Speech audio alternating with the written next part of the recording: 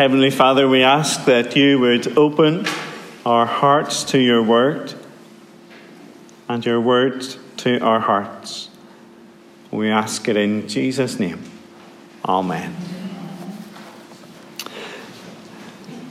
One day, whenever I was in primary school, I had to come home because I was sick. And Mum and Dad both worked out, and so I went to Granny's house instead. And as you can imagine, I was spoiled that day. I was well looked after. I was tucked into bed. And rather than doing homework, because that's always the least preferred option, rather than doing homework, I decided that I would start to read through the whole Bible on that one sick day. I don't know how long I thought I was going to be off school sick for, but that's besides the point. And so I started into Genesis 1 and I read all about creation. Then Genesis 2 and life in the Garden of Eden. Then Genesis 3 and the temptation and fall. Genesis 4 and the story of Cain and Abel. And then Genesis chapter 5 brought my reading through the whole Bible to an end. All those names, all those numbers, I think I actually ended up doing homework instead that day. Perhaps your heart sank as you looked up the reading or as you heard me attempting to read it. Perhaps you're thinking to yourself this morning, what could there possibly be in that chapter that would be any way useful or helpful? But please don't write it off too quickly.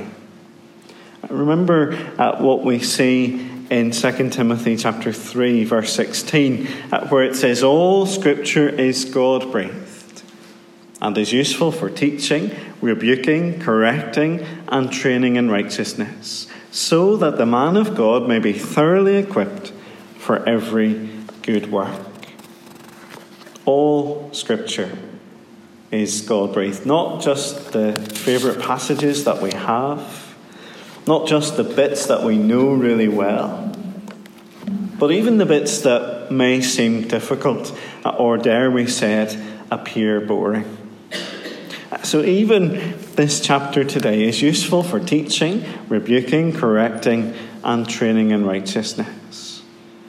And so we need to change that question from asking, what could there possibly be in this chapter that will be useful and helpful? And instead ask, what is God saying through his breathed out word? What is he teaching us today? The first thing to notice is that we've reached the next section of Genesis when we come to chapter 5 and verse 1. And if you don't have it open, perhaps you would on page 7. It begins with those words, this is the written account of Adam's line. Throughout the book of Genesis, we have similar phrases marking out the different sections of the ongoing story. The last section began in chapter 2, verse 4. This is the account of the heavens and the earth when they were created. And the next is in chapter 6, verse 9, just beyond our reading today. This is the account of Noah.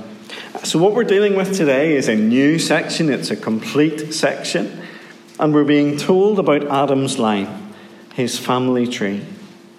The last time we were in Genesis, you might remember, we heard about the dead end of the family line of Cain, who had murdered his brother Abel. But now we're back on the main line. We're continuing the ongoing hunt for the promised Saviour and serpent crusher down through the generations of Adam's family. And in verses 1 to 2, we get a recap of the story so far, a reminder of where we come from. When God created man, he made him in the likeness of God. He created them male and female and blessed them, and when they were created, he called them man. Now, man there, it means male and female, means mankind or people. And who are we? We are created by God. We are made in his likeness. We are made male or female. Not like Facebook with the custom third option, write in your own gender. I wonder, have you noticed, though, that Adam had a son in his own likeness in verse 3? We are made in God's image, marred as it is now by our sin.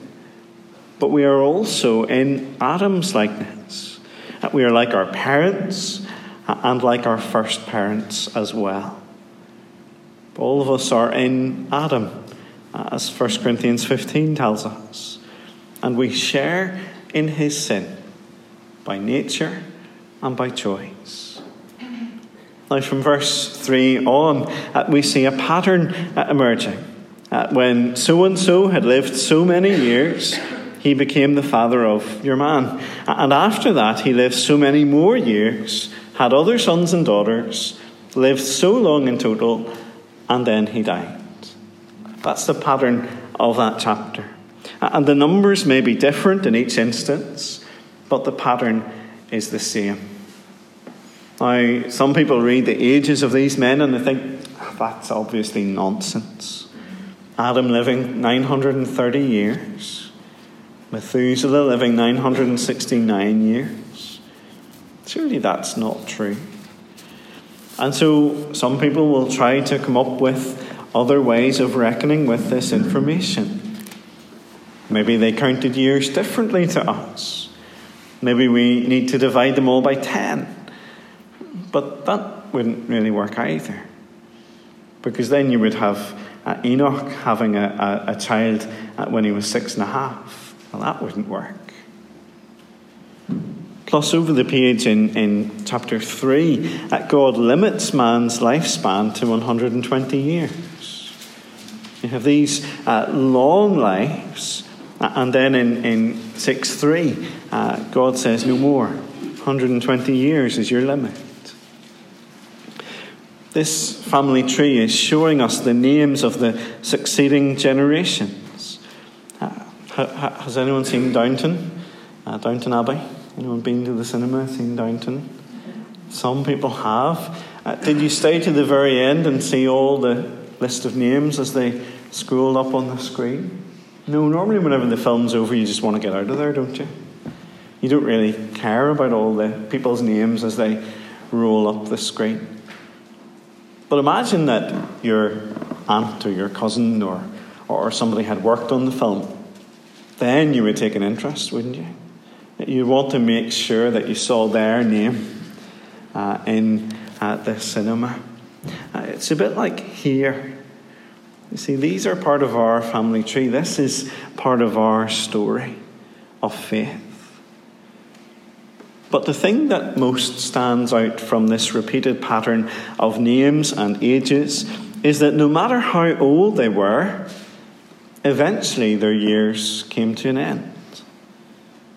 And then he died. And then he died, is how each of those paragraphs end. And the pattern is demonstrating what Paul says in Romans 5, verse 14, death reigned from the time of Adam. Why? Because the wages of sin is death. Genesis is realistic that in the midst of life, we are in death. And it's coming someday for us as well. Genesis 5 is telling us about the grief of being part of the human family. We're so used to patterns, maybe in wallpaper or curtains or a check shirt or a paisley tie or something like that, wherever you might see patterns. And when you recognize the pattern, then it's very noticeable when something doesn't fit the pattern. I wonder, did you notice the bits that don't fit into the pattern of this family tree? First of all, there's Enoch in verse 21. His paragraph starts like all the others, but then it goes a bit different. So it says, when Enoch had lived 65 years, he became the father of Methuselah. And after he became the father of Methuselah, Enoch walked with God 300 years and had other sons and daughters. Altogether, Enoch lived 365 years. Enoch walked with God. Then he was no more, because God took him away. Enoch is different to everybody else in this family tree. We're told that he walked with God, that he was in such a close relationship with God that he walked with him, and that he was in step with God. And then, did you notice, we're not told that he died. Instead, he was no more because God took him away. So, what happened? Why did it happen? Well, to find the answer, we need to look at Hebrews 11, verse 5. Don't turn to it. I'll read it to you now. By faith, Enoch was taken from this life so that he did not experience death. He could not be found because God had taken him away. For before he was taken, he was commended as one who pleased God. And without faith, it is impossible to please God. So Enoch didn't die in the usual way. Instead, God took him to heaven as one who pleased him. He wasn't perfect. He was a sinner in this family line of Adam. And yet he had such faith in God that he was commended by God. He was pleased. He pleased God. But there's another bit here that doesn't fit this usual pattern. Did you notice that we're not told of any words that any of these people spoke? No one speaks until we get to Lamech at the bottom of the page and over the page. Lamech has a son. He names him Noah and then tells us why at the top of the next page. He said, "He will comfort us in the labour and painful toil of our hands, caused by the ground the Lord has cursed." The name Noah means comfort, and it's Lamech's hope that Noah will bring comfort. As each generation goes by, there is grief because death is reigning, and there is grief in the labour and painful toil because of the curse brought about by Adam's sin. The pattern of human existence is one of grief. And Lamech is desperate for some comfort. He's looking for hope. He's looking for some change in our circumstances to come. Because the pattern of human existence is grief. And we see in those opening verses of chapter 6 that it also grieves God's heart. Don't worry about the Nephilim or the sons of God and the daughters of men. We're not going to look at those this morning. But look at verse 5 in chapter 6. The Lord saw how great man's wickedness on the earth had become, and that every inclination of the thoughts of his heart was only evil all the time. Every waking moment, every thought throughout the day was always and only ever towards evil. Wickedness having free rein. I wonder, can you imagine living in such a society? But actually, it doesn't take much imagination, does it? It sounds a bit like the world that we live in today. The theological term is total depravity. Every part of us is infected by sin and inclined towards wickedness. And it grieves God's heart. We nearly always feel at the effects of other people's sin toward us. And it pains us.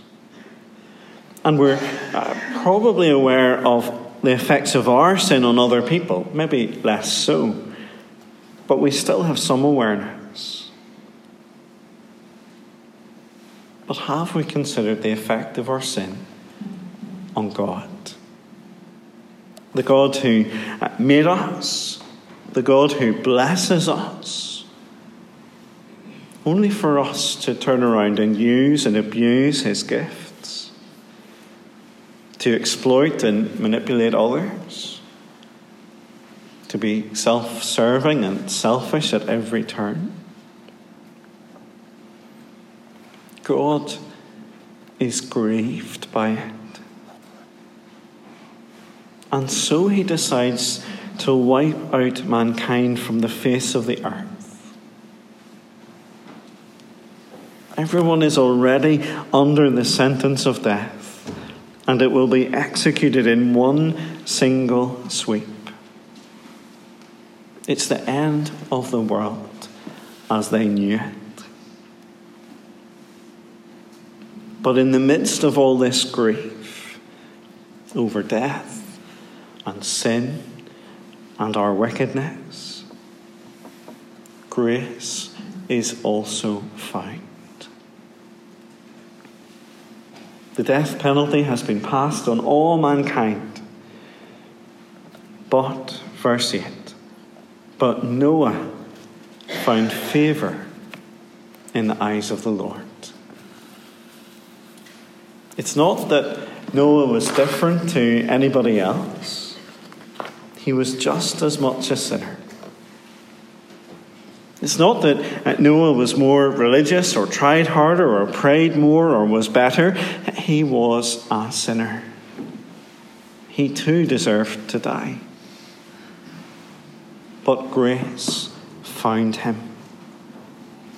God was gracious to him. And God's grace is given to us as well. We too stand condemned.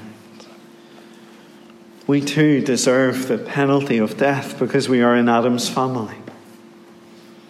We too are inclined to evil all the time, by nature and choice. And yet God's grace comes to us in the Lord Jesus, who took our sin upon himself. And the Lord's Supper is a reminder of the grace that we have from the Lord. He has dealt with our sin. He has given us comfort. We need only receive it with open hands and a thankful heart as we trust his death for us. In among those hard to pronounce names, in among those repeating patterns, in amongst the grief of living in this world as children of Adam, we discover the grace that reaches for us to make us children of God, saved by him and comforted in him. Let's pray.